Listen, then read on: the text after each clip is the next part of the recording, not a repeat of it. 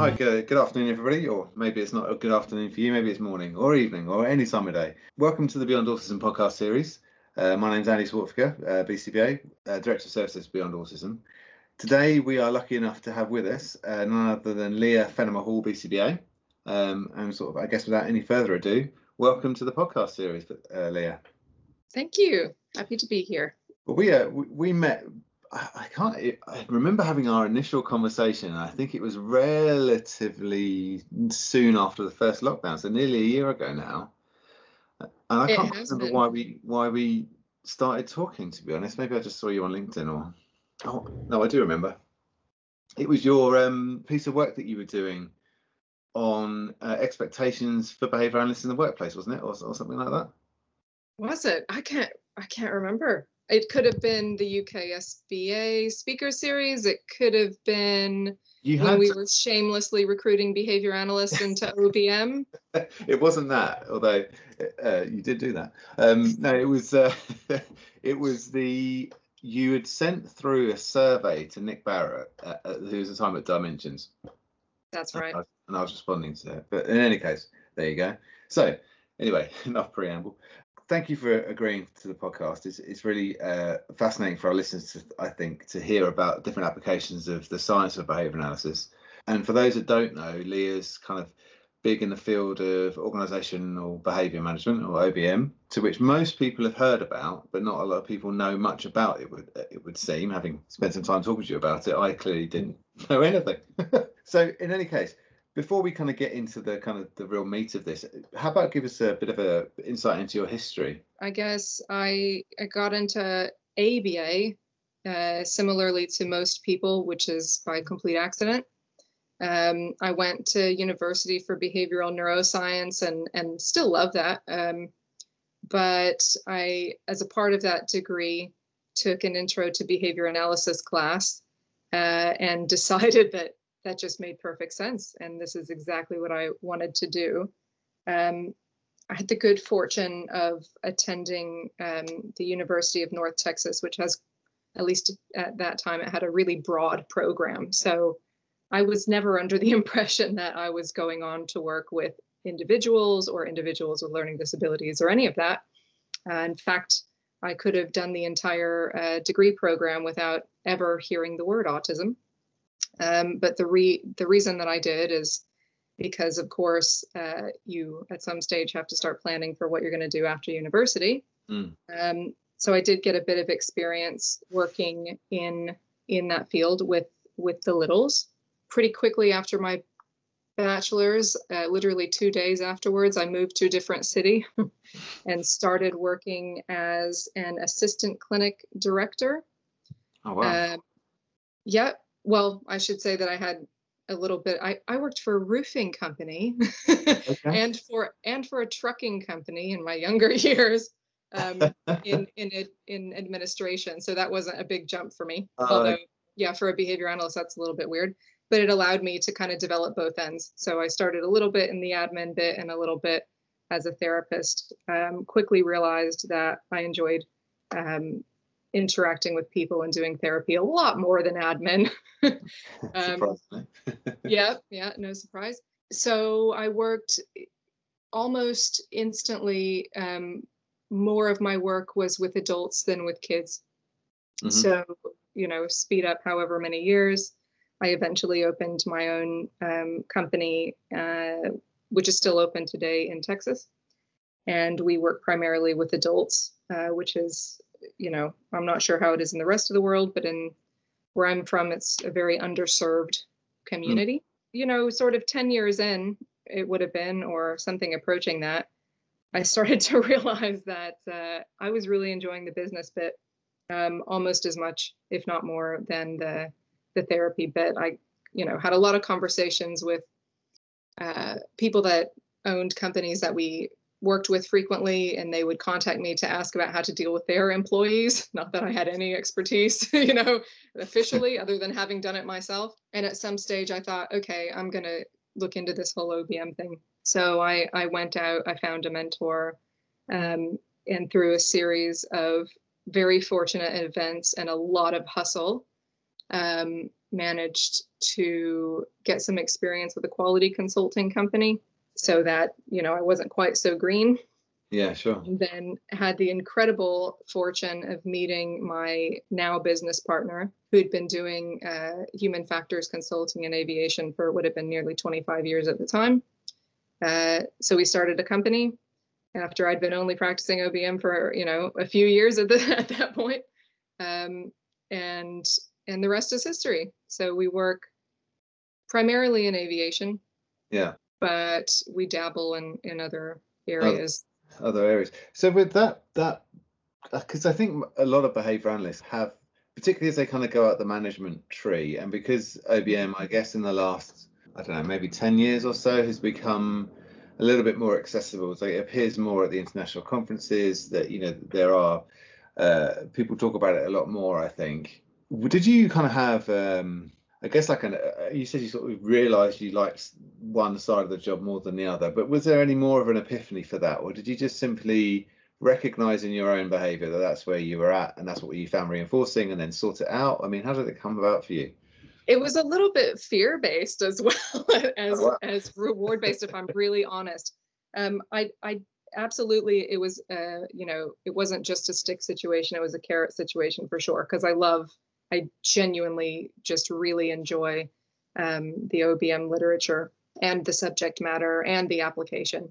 But there was a part of me that, having been in the field for a while and having seen just in the short sort of decade that I'd already been in the field at the time, what felt like a narrowing of expertise, which was completely I'm very biased in terms of my experience because I came from a rather broad program.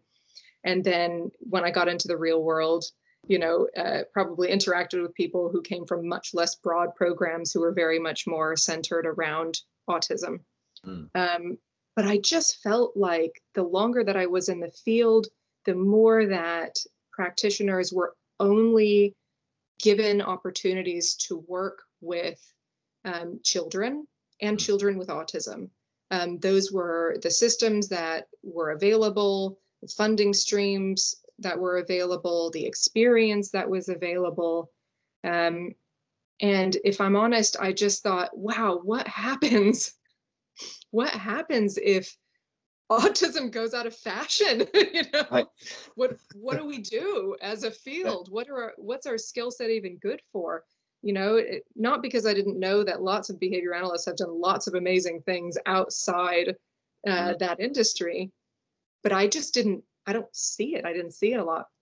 And so it was a little bit out of fear. It was a little bit out of, I need to diversify my own skill set and the offering that I'm able to confidently, say I'm competent in for myself and for the company. So that was a big part of the driving factor, if I'm really honest. So I guess now we're lucky enough, aren't we, in the field that there are some other applications that are becoming more prevalent. We did a podcast with Dr. Antonio Harrison. I don't know if you've met or talked to him or seen him talk before.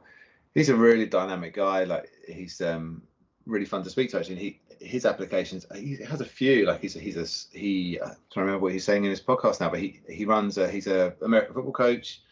It's like a health and well-being thing. So he's I think got even like an application in Oculus Quest in the virtual reality fitness. Wow, I mean, cool. Incredible guy. And one of the things that we discussed with him was around how as soon as he made a departure away from kind of the more formal behavioural analytical terms or where the information or the research was shared, that all of a sudden his profile became more appealing to behaviour analysts. And I suppose in a way, like as a OBM practitioner, you probably found the same thing. I mean, yeah, I know we've discussed before. I mean, I've done a smattering of what I consider to be OBM at once or over a period of time, which was working with a large marketing firm, a connection through a friend, and it was all about their matrices and human behaviour and interactions. And it wasn't particularly what I don't think you would class as OBM, but it was just much more around the values of people's behaviour and trying to get people to be calmed down a little bit about someone else's bad attitude towards them, given what their setting events might be, and that type of scenario. But really and truly, I think I'm probably, particularly having listened to you speak a few times in various kind of settings recently, just it dawned on me that I really don't know anything about it. And I think it's probably quite, I think people think they should, because they understand, they've studied behavior analysis, and there is that underpinning for OBM. But just one of the things I wanted to kind of, I guess, grill you on, if that's not just a terrible word, or talk to you about, or reference you on, is you mentioned something about the kind of the great cult of behavior earlier today when we were discussing things, and also just this, what is the role that behavior analysis plays in OBM, and then how different is that to being an OBM practitioner or a management consultant, or, you know, I mean, I guess I don't really know how you would sell your own wares, if you like. What's your title to people that interact with you as a practitioner that make things better for companies? So to answer your first sort of question, I would say, if you right now are a behavior analyst who's working with children of any, you know, with autism, without autism, whatever, I would just say, do you feel prepared to start to work as a dog trainer? If the answer is no, and I hope it would be, unless you have that experience in your past, the answer is also no, you're not ready to practice an OBM. Sure. Because, you know, like I say all the time, and I'm kind of a broken record, I feel like what we might have lost sight of a little bit is this idea that it's an applied science. So it is great to be fluent in the science. It's essential to be fluent in the science, the basics. But what will ultimately become your application environment is a fundamentally different skill set. It requires a fundamentally different skill set. So I think people don't realize how much they have either intentionally or unintentionally learned about people with autism, or about the industry in general, about the systems, right? So in the US, we accept state funding. So I have unfortunately, depth of understanding around state funding for adults with intellectual disabilities. That's which has nothing to do with behavior analysis. And if you're going to go and, you know, I certainly won't be training any animals, including my own dogs, because I'm terrible at it. So I would say if you're looking at the idea of OBM, it's an equally different skill set. It's, what do you know about organizations? And not just any organization, but what kind of organizations do you want to work with, and how do you want to work with them? I'm probably called a management consultant and or a behavioral scientist in my day-to-day work. And, you know, in terms of selling, I would never, ever tell a potential client that I'm a behavior analyst, not because I'm ashamed of it, but because they have no idea what that means. Sure. And at this stage in our field's development, if I were to say I'm a behavior analyst and, you know, as a smart consumer, they were to go and look at behavior analysis, right, they might put two and two together and assume I have no idea what I'm doing. Yeah, not good for business, right? No. So management consulting is a whole nother skill set, right? So understanding organizations, understanding how to be a consultant. These are skill sets that I've gone out and I've learned very intentionally. And that's not even making mention of the fact that the literature available for OBM, even from our own field, is extensive. So, you know, I don't know, some of my favorites, you know, there's the work of Aubrey Daniels, of Tom Gilbert, of Bob Mager, Maria Malott. You know, there's this wealth of brilliant literature out there that, you know, if you're interested, I would say it's great to start looking at. What I also always say is try finding someone willing to let you play with their organization first. What can I not mess up too much in your organization? Yeah, with proper supervision. Yeah. Yeah, of course. And we'll try and have maybe a list of 3 or 4 kind of seminal texts for people to have a look on the podcast link when they say, just so they can kind of get a taste for what it is that you do. I guess maybe your frame of reference needs to be, because it seems that frame of reference for most people who are behaviour analysts tends to be in special educational needs, probably. Although, to be fair, saying that now and having spoken to other colleagues, seeking more applications of behaviour analysis, I think maybe that does it a disservice. I mean, that there are, I think if you work in a certain field, you probably, maybe with the exception of having started working maybe with the autistic population, you would assume other things are anomalous, but actually there is so much going on out there that has its, you kind of crack the door slightly, and it's a huge cityscape of all these massive, kind of industries that people just aren't aware of, I suppose. Yeah, it's very much that way with OBM. At least it was in my experience. When I knew that I liked business, and I knew that, I'd been an entrepreneur, if you will. But I had no idea when I made the decision that this is what I was going to start to study. I had no idea what was out there. I didn't know that, sort of OBM, what was the history of OBM? How long has it been going on? Any of these things that are pretty critical to have a even remotely shallow understanding of OBM. Funny enough, I've never, just in terms of kind of, I guess, the science of behaviour, I suppose, listening more and more to, or trying to seek out more and more information about it, has never felt that if I walked into a room of OBM practitioners, it would probably be a space I feel the least comfortable. Not from a ability to understand it point of view, but the knowledge set is just far greater than I would even begin to imagine, particularly having listened to, working with you a little bit more closely recently on a couple of projects, just listening to how you kind of put that across, and the piece you did for the ABA forum recently as well was like super interesting on so many levels, and just things I just didn't know was a consideration, or I guess thinking, that would be so cool to do in different organizations, and it does, I suppose. Why don't people know this stuff already? I guess you kind of get that feeling quite a lot, and maybe that's the behavioral science in me. I wish I had known it. I really do. And what I can say with a fair degree of confidence is, if you are a practitioner working with individuals and you want to do that for the rest of your career, amazing. You're never going to run out of work. You will be better at your job if you have an understanding of performance management, of behavioral systems analysis, of so many of these things that fall under that vast umbrella that is OBM.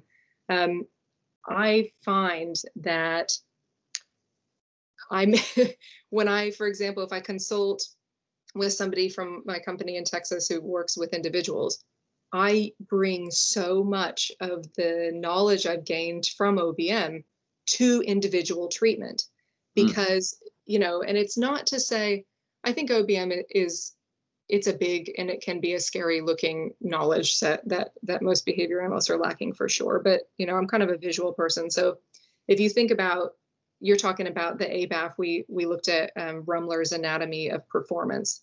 So that paints a really beautiful picture of just how huge a surrounding system is around that ABC that we're accustomed to looking at, that one performer, one behavior at one time.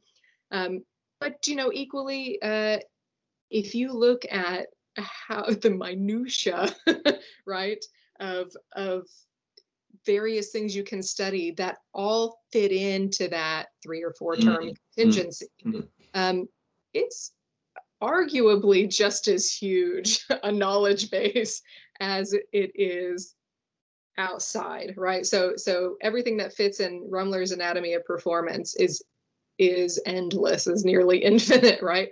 But equally, probably everything that fits in that 4-term contingency is seemingly nearly as infinite. Which is good, though, because otherwise you just kind of feel completely detached from it as being a possibility to understand it, because at least the basic principles are there. But it sounds like from what you're saying is that you have never more so have the basic principles been, I guess, fundamental, but as soon as you kind of then take that, if we want to call that a framework for want of a better word, and you kind of then put that over something like a large organization's performance management, and it's no longer single case design anymore, and it's now department interactions and different contingencies and probably punishment to a certain degree when you start thinking about HR systems, or what am I trying to say?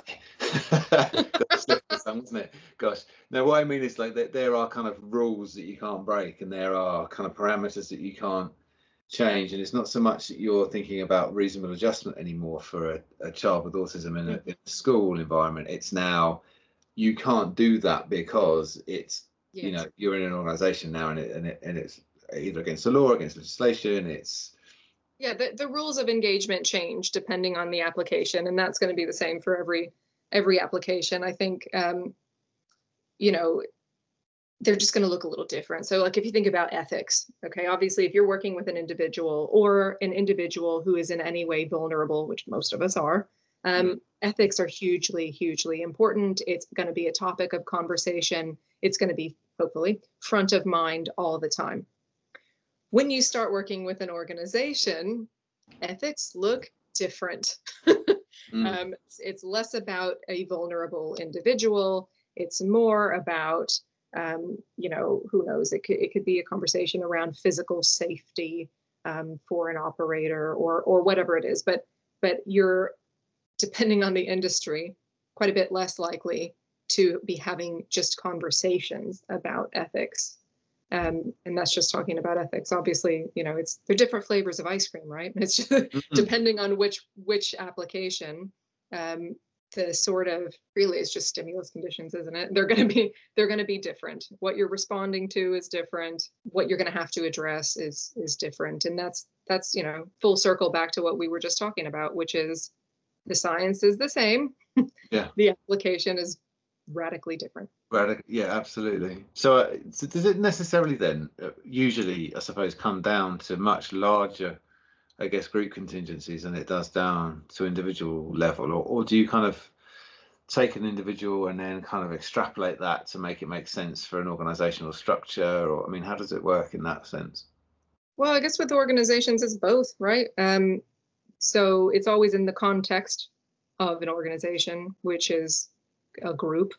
But it depends on the problem, you know, it depends on what we're trying to get as an outcome, which will inform sort of your level of analysis and variety of assessment, if you will. So there's lots of times that we sit down with one person and get deeply familiar with their reality at work.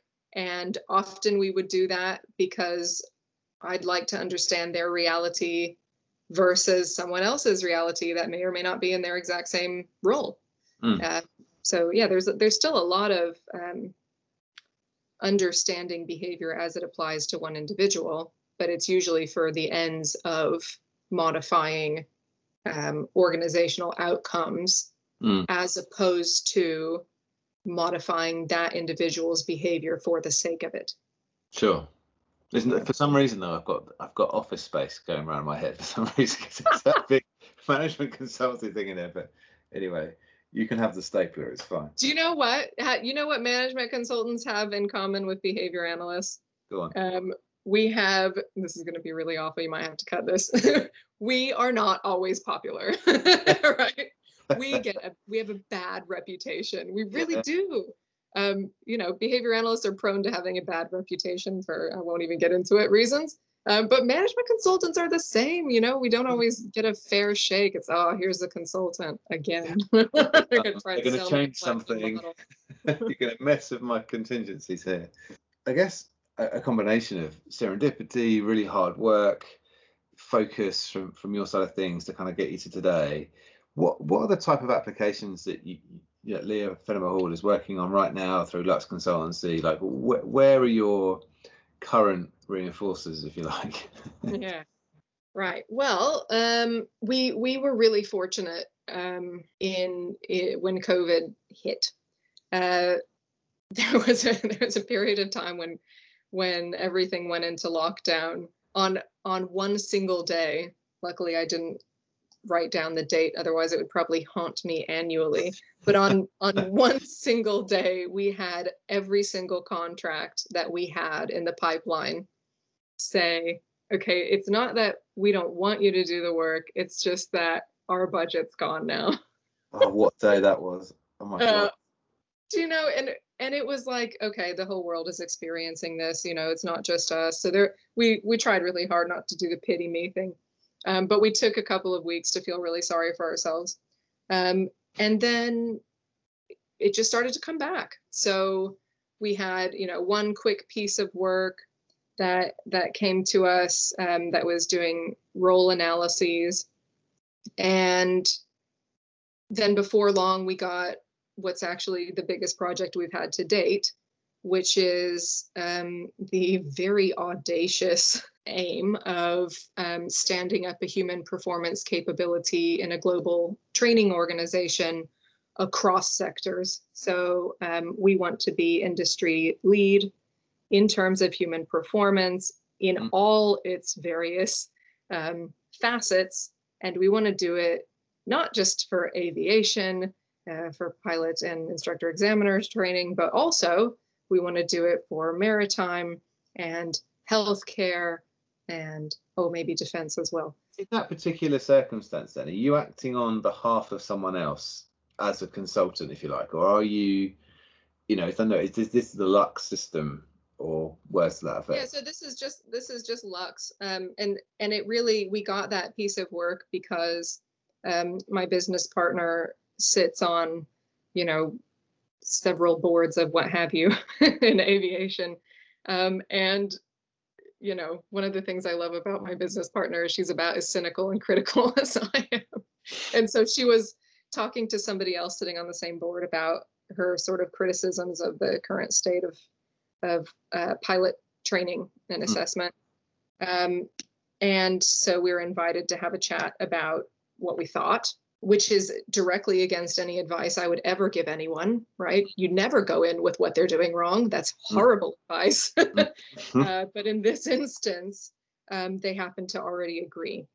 And they happen to be in a position of industry influence. So, and they also happen to, for, just very good fortune reasons, kind of desire a better capability in their own organization when it came to human performance. So then we set about what's going to be at least a year-long task, which is assessment.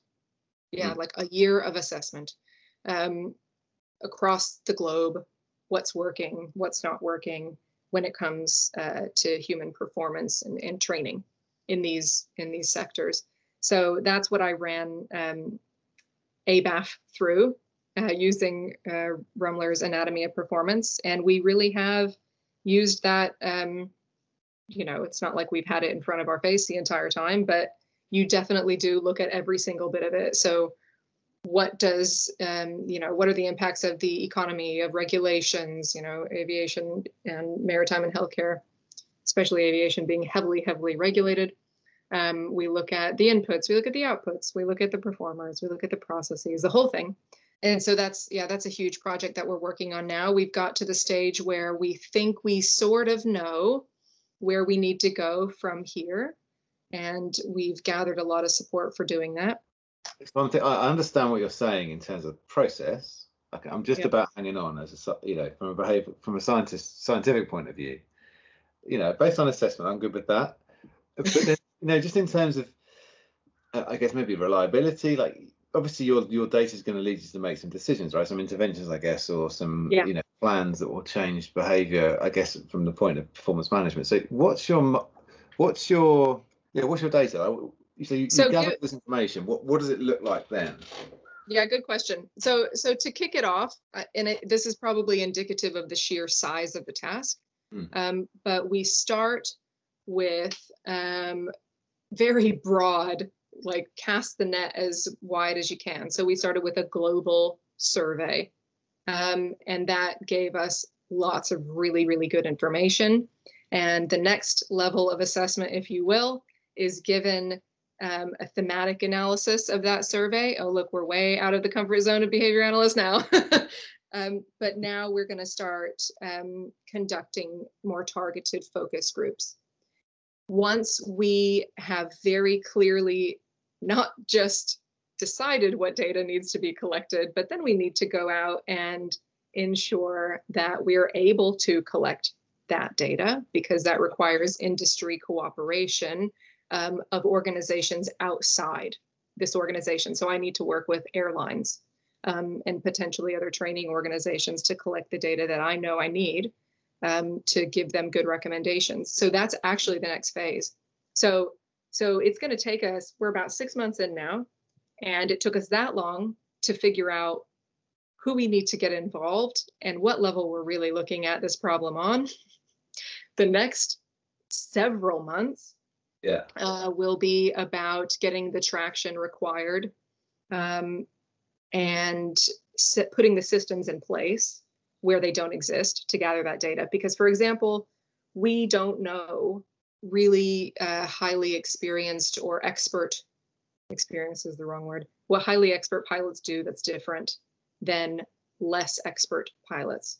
And pilots are graded, right? So if you routinely make a 2 out of 5 as a pilot, we're not really sure about what makes you so different than a pilot that routinely scores a 4.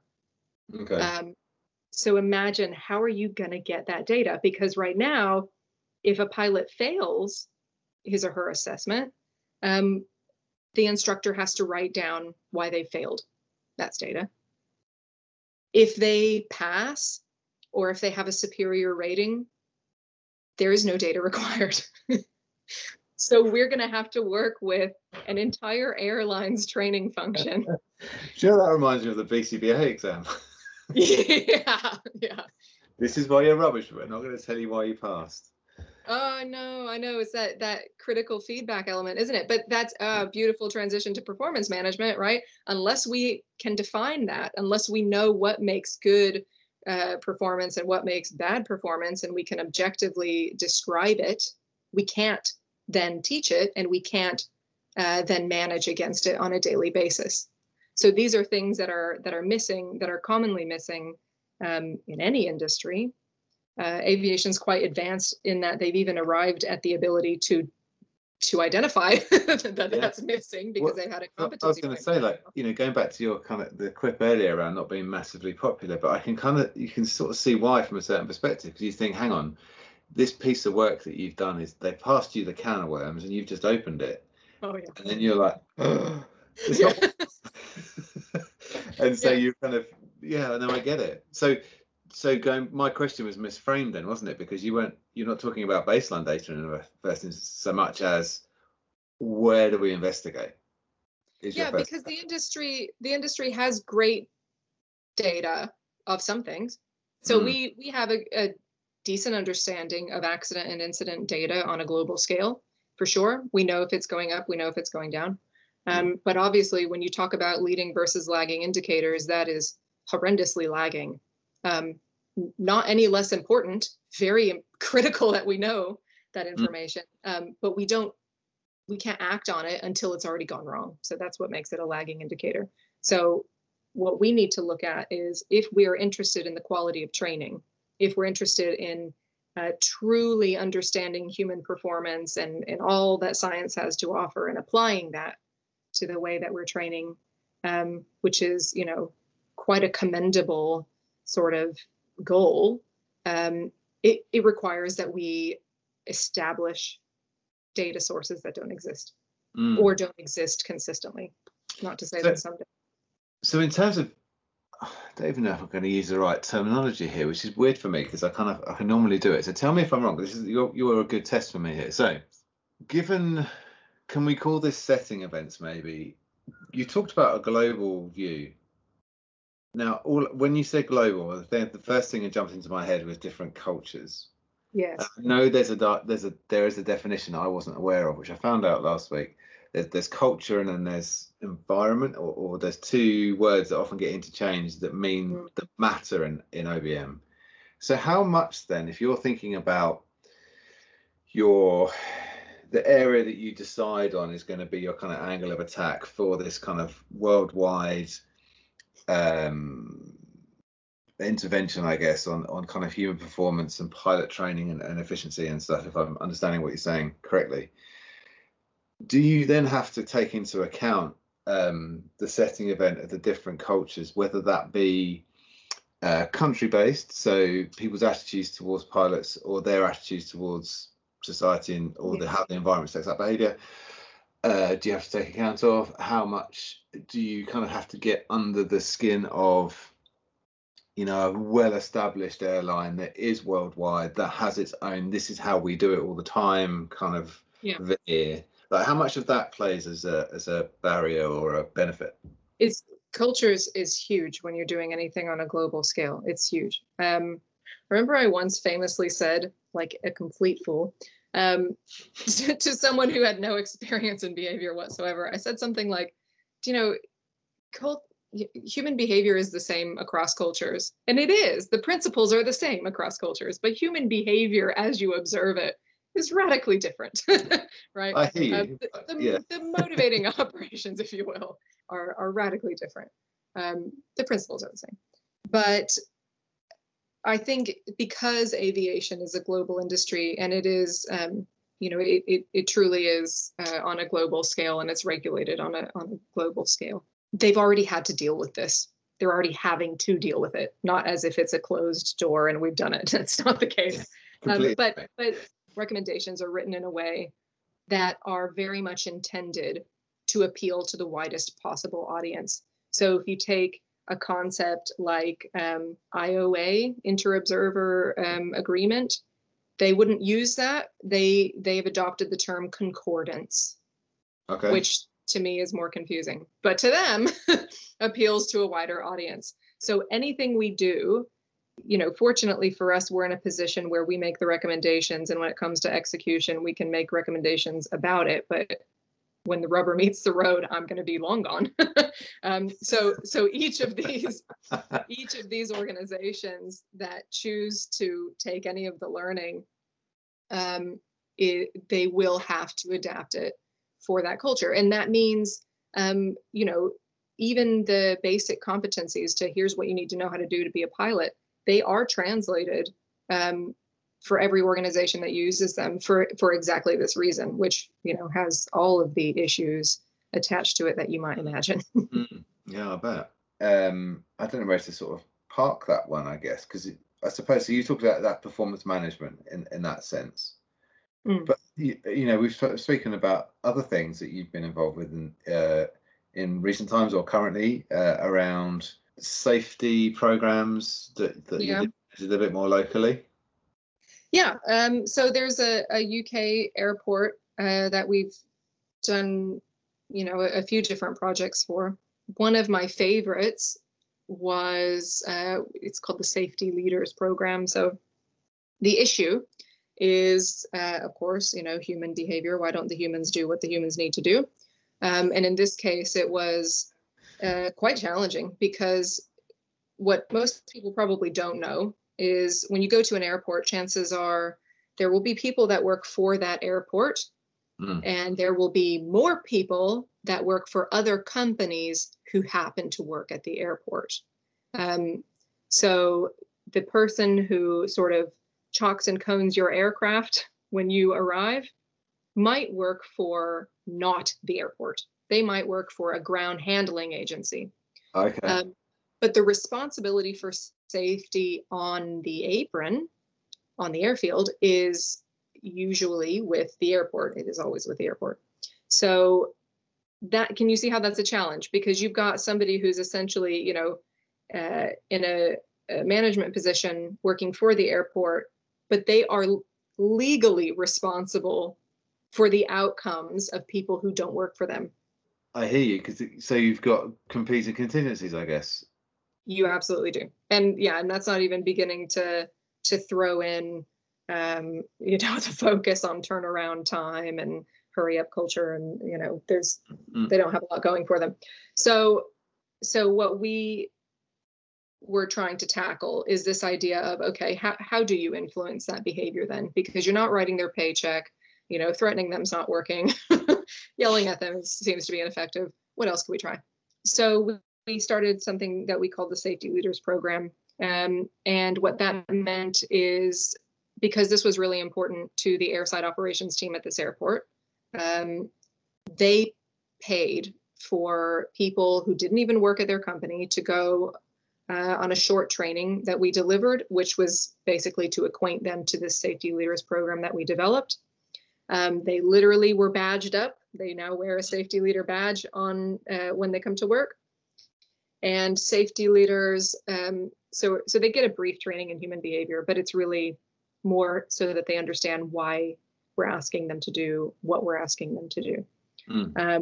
And what that comes down to is we gave them a script, right? So when you're on the apron, what happened before we intervened was you could do something well and nobody would notice. So you could do something safely, it didn't matter. If you did something that was unsafe, you may or may not get caught out. Chances, quite frankly, are better that you wouldn't have anyone say anything to you. So if you were running around with your high vis sort of undone, it might be the case that nobody says anything to you. And if they did say something to you, it's very possible for you to tell them to take a hike because you don't write their paycheck. Yeah. So what we did is we recruited people from the organizations and gave them a script for what do you do when you see somebody doing something well?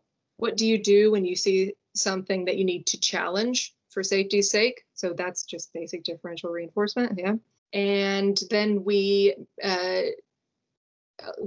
gave them instructions on how to train everyone that works in their individual companies on how to receive that feedback, which was a critical element. So now today, people have, I'm not saying they say it word for word, but format wise, it's pretty similar. If you are the CEO of the airport and you walk out with your high vis undone, for example, or if you walk past a piece of FOD, they would call it, a foreign object or debris, right? If they walk past that, if you could be 2 years into your job, right? And the lowest level, you are now empowered as a safety leader to say, excuse me, CEO, I think you'll find you've got your high vis undone. And here at this airport, we have our high vis done up. It's really important because of X, Y, and Z. Yeah. And so then they've been trained to say, thank you. I really appreciate that. And that all sounds well and good, but because it's had such strong support by their senior most leadership, it's been incredibly successful. They had, I think my favorite story of all time, possibly in my career to date, is the CAA, the sort of Civil Aviation Authority of the UK. Yeah. They do random audits. And they showed up one time and they actually told the head of airside, they said, how did you know we were coming? And he said, we had no idea. What are you how could we possibly know you're coming? And they're like, I don't know how, but people are so well behaved out there that they had to have been tipped off. Yeah. And I was like, do you know what? That's me done. I'm good. I'll see you later. I'm retiring right now. Okay, so now my mind is slightly blown because now I'm trying to understand what's the contingency. Because I'm listening to you talk and I'm thinking, yeah, cool, I understand it, but I'm also kind of imagining the kind of I can get away with it culture, the kind of ineffectiveness of rule governed behaviour in that way if there isn't some form of contingency one way or the other, like punishment or well, the assumption that punishment would increase it, which of course we know is wrong, but then what's the positive reinforcer? What's the negative reinforcer that increases or maintains that behavior? So there's a big cultural and social element to it. Like I said, if there was one factor that was the make it or break it, it's that senior leadership support from all of those companies, not just the airport. So they have another initiative called the Safety Stack, whereby at least quarterly, all of these people are getting together to have a chat for specifically the outcome of safety. They also, if you're a safety leader, you're on a WhatsApp group, right? And people are on the WhatsApp group all the time. It's really popular. It's, hey, on stand so-and-so, we got a blankety blank. Can somebody get on that? Yes, we can. Thank you so much. It's a really positive culture. So much so that people in this airport, they've almost become the legend, right? This airside operations team, everyone wants to work for that team at the airport. And it's not just because we put this program together. It's probably not at all that. It's really that the leadership are so consistent. They are so focused on maintaining that cooperative culture. They're so steady on rewarding safe behavior, and not with silly things like trinkets, but genuinely their experience on a day-to-day basis is vastly different if they are behaving in a way that's safe versus if they're not. So it's almost not at all rule governed. It's almost entirely, you can count on it. If you walk out there with your high vis undone, you are going to get caught. There's very little chance, because there are now hundreds, right, of safety leaders at this airport. Badged up people with their kind of checkbooks. So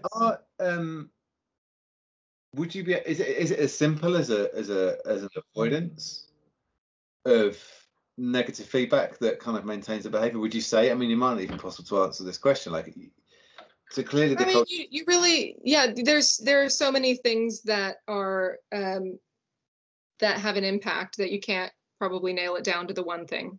So it's probably a combination of, I realize this is, a bit difficult to sell to behavior analysts, but it is genuinely the climate. Yeah, it is genuinely the way that people feel at work at that airport. It has a huge bit to do with it. They're very supportive. Okay. Yeah. Okay. Yeah. So it's the way that people feel. Yeah. It's the way they're treated. They are treated so much better than most people with that exact same job in a different location. So that's a big part of it. It's the consistency, with which they can expect a result. That's a huge part of it. And that's just down to differential reinforcement. Not to mention, we would be lying if we didn't say there's an enormous negative reinforcement contingency here, because if you're not behaving safely on the airport, on the apron at an airport, you might get ingested into an engine. So this is not like not safe for the sake of appearing safe. I think that would sell it to me on its own, I think.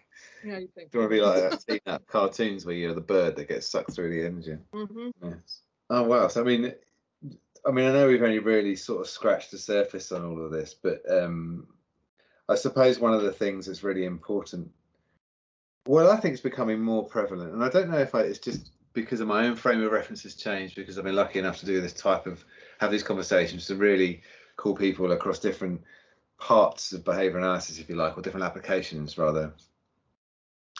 I know, we've been interacting a little bit more lately because of the UK SBA, and it's kind of having to be thrust forward a little more now, seeing as the BACB have kind of put the clock on their support for kind of global oversight or backing, notwithstanding some of the nuances there. But it's really interesting to me that the UK have got a chance now to kind of take not just OBM, but maybe gerontology and other aspects, sports applications. I know there's colleagues that are into that, and kind of really have a place within the UK Society for Behaviour Analysis. And obviously you're involved in that. Where do you see, I guess, the future of behaviour analysis? And seeing as I know we're only a very small place, but given that we're looking at this with great intent at the moment, where do you see the kind of I guess positioning of an organisation that is having to manage many different contingencies, many different, I guess, cultures and climates for behaviour analysts in the UK across many different arenas? PBS didn't mention either, and there are many I'm probably not remembering at this point in time. Do you kind of see the solution to knitting all that together being based in an OBM, in terms of being able to mobilize a group of behavioral scientists to be keyed into the same kind of set of principles or guiding ethos? Or do you see it as lots of different contingencies that are brought together in a different way? There's no way to answer that question or even comment on it without having my own values really transparent. Okay. And so I'm going to acknowledge that bias right now.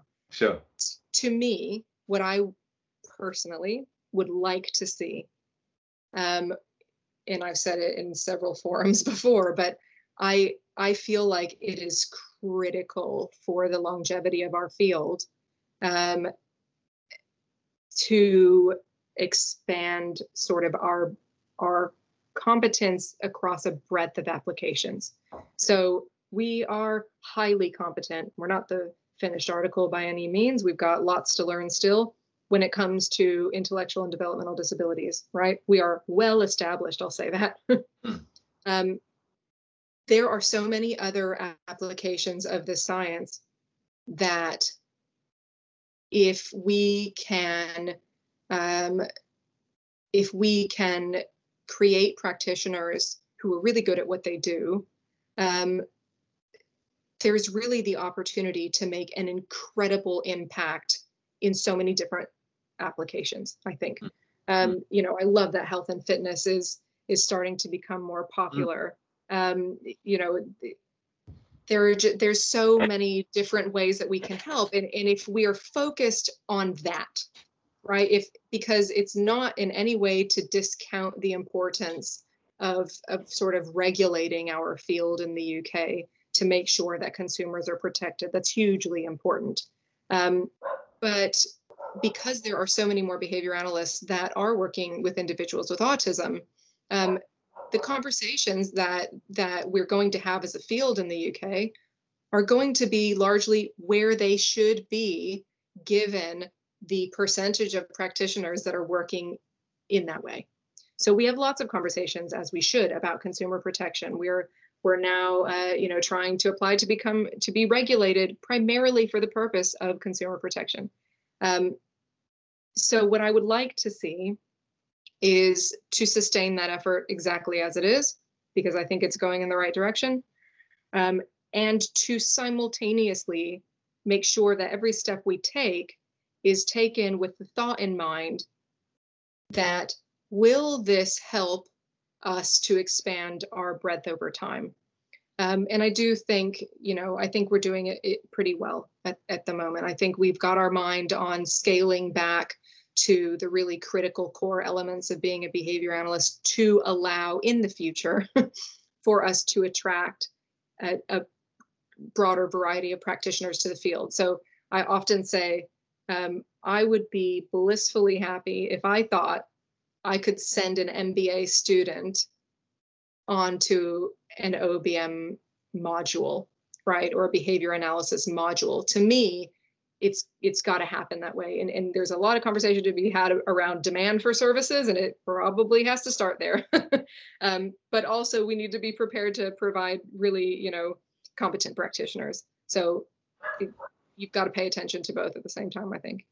Yeah, sure. I mean, it's like, the reason why I asked you, I think, is because you got this kind of grasp on scale that I think most people wouldn't have, or at least if they don't work in the type of industry or the type of way that you work, that would have, because it is a big question, isn't it? I mean, it's not just, I mean, I suppose to a certain extent, when you're kind of in that arena, particularly in the UK, particularly around the society that's kind of relatively young, like it's only been, I lose track. Very young, yeah.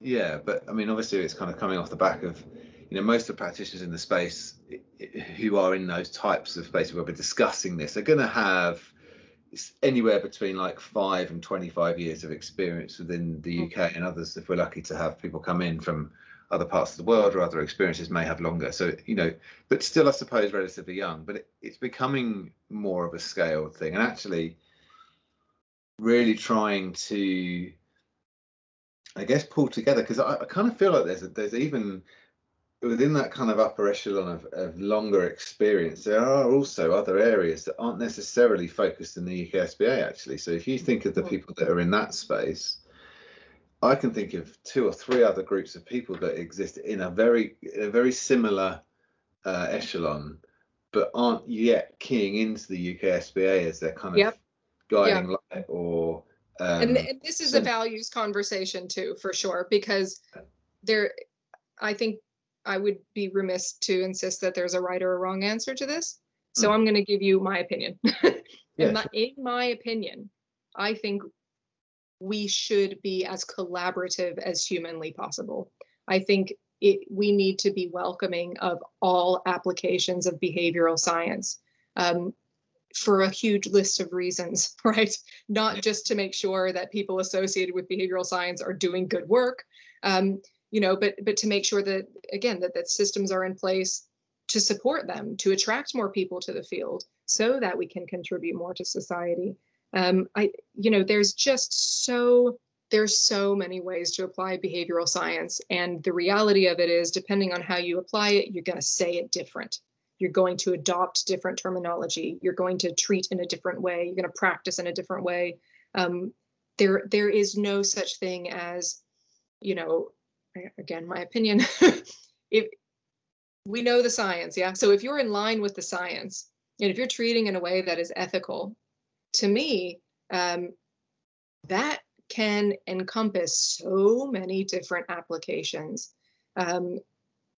So I think, for those of us like me who came from quote unquote ABA, we need to be willing to think about, okay, what's so important about ABA to me, right? What's so important about behavior analysis to me, and do a little bit of soul searching, and hopefully come to the conclusion that what's important is understanding and adding value to the world, right? To helping people. And that's something that I think we can all agree on. That's something that OBM, I think, certainly can agree on. PBS, working with all varieties of individuals in several different ways. So there, for ACT, for example, completely different population would be targeted, but very similar values, I would think, and very similar desired outcomes. So if we can start to kind of intentionally perpetuate that in our own field, right? Here's what's important. Yes, it could look different. Yes, other people do it different ways, but still in line with the same science and in an ethical way. To me, again, that's a values conversation, but that's where I sit. well, totally. And funnily enough, I was listening. I don't have time to sort of sit and read these days, so I've gone down the route of audiobooks. Oh, love audiobooks. Yeah, because some of them are better than others simply by virtue of who's reading them. But I was a friend of mine recommended Think Again by Adam Grant, which was just a way to kind of reframe things. And there's another book, I forget who wrote it, and the title, I'm not sure I can say the title out loud, but it's The Art of Not Giving a, and then blank. And they represent that both of those books have a similar theme in that way, and it's essentially don't sweat the small stuff. Like find out what's important to you and whether or not you have a problem or not. And I'm oversimplifying it massively, but the point is that I would tend to agree with you. Like you need to. I think I can't remember if we said it off air or on air about understanding what the outcome is and why that's important.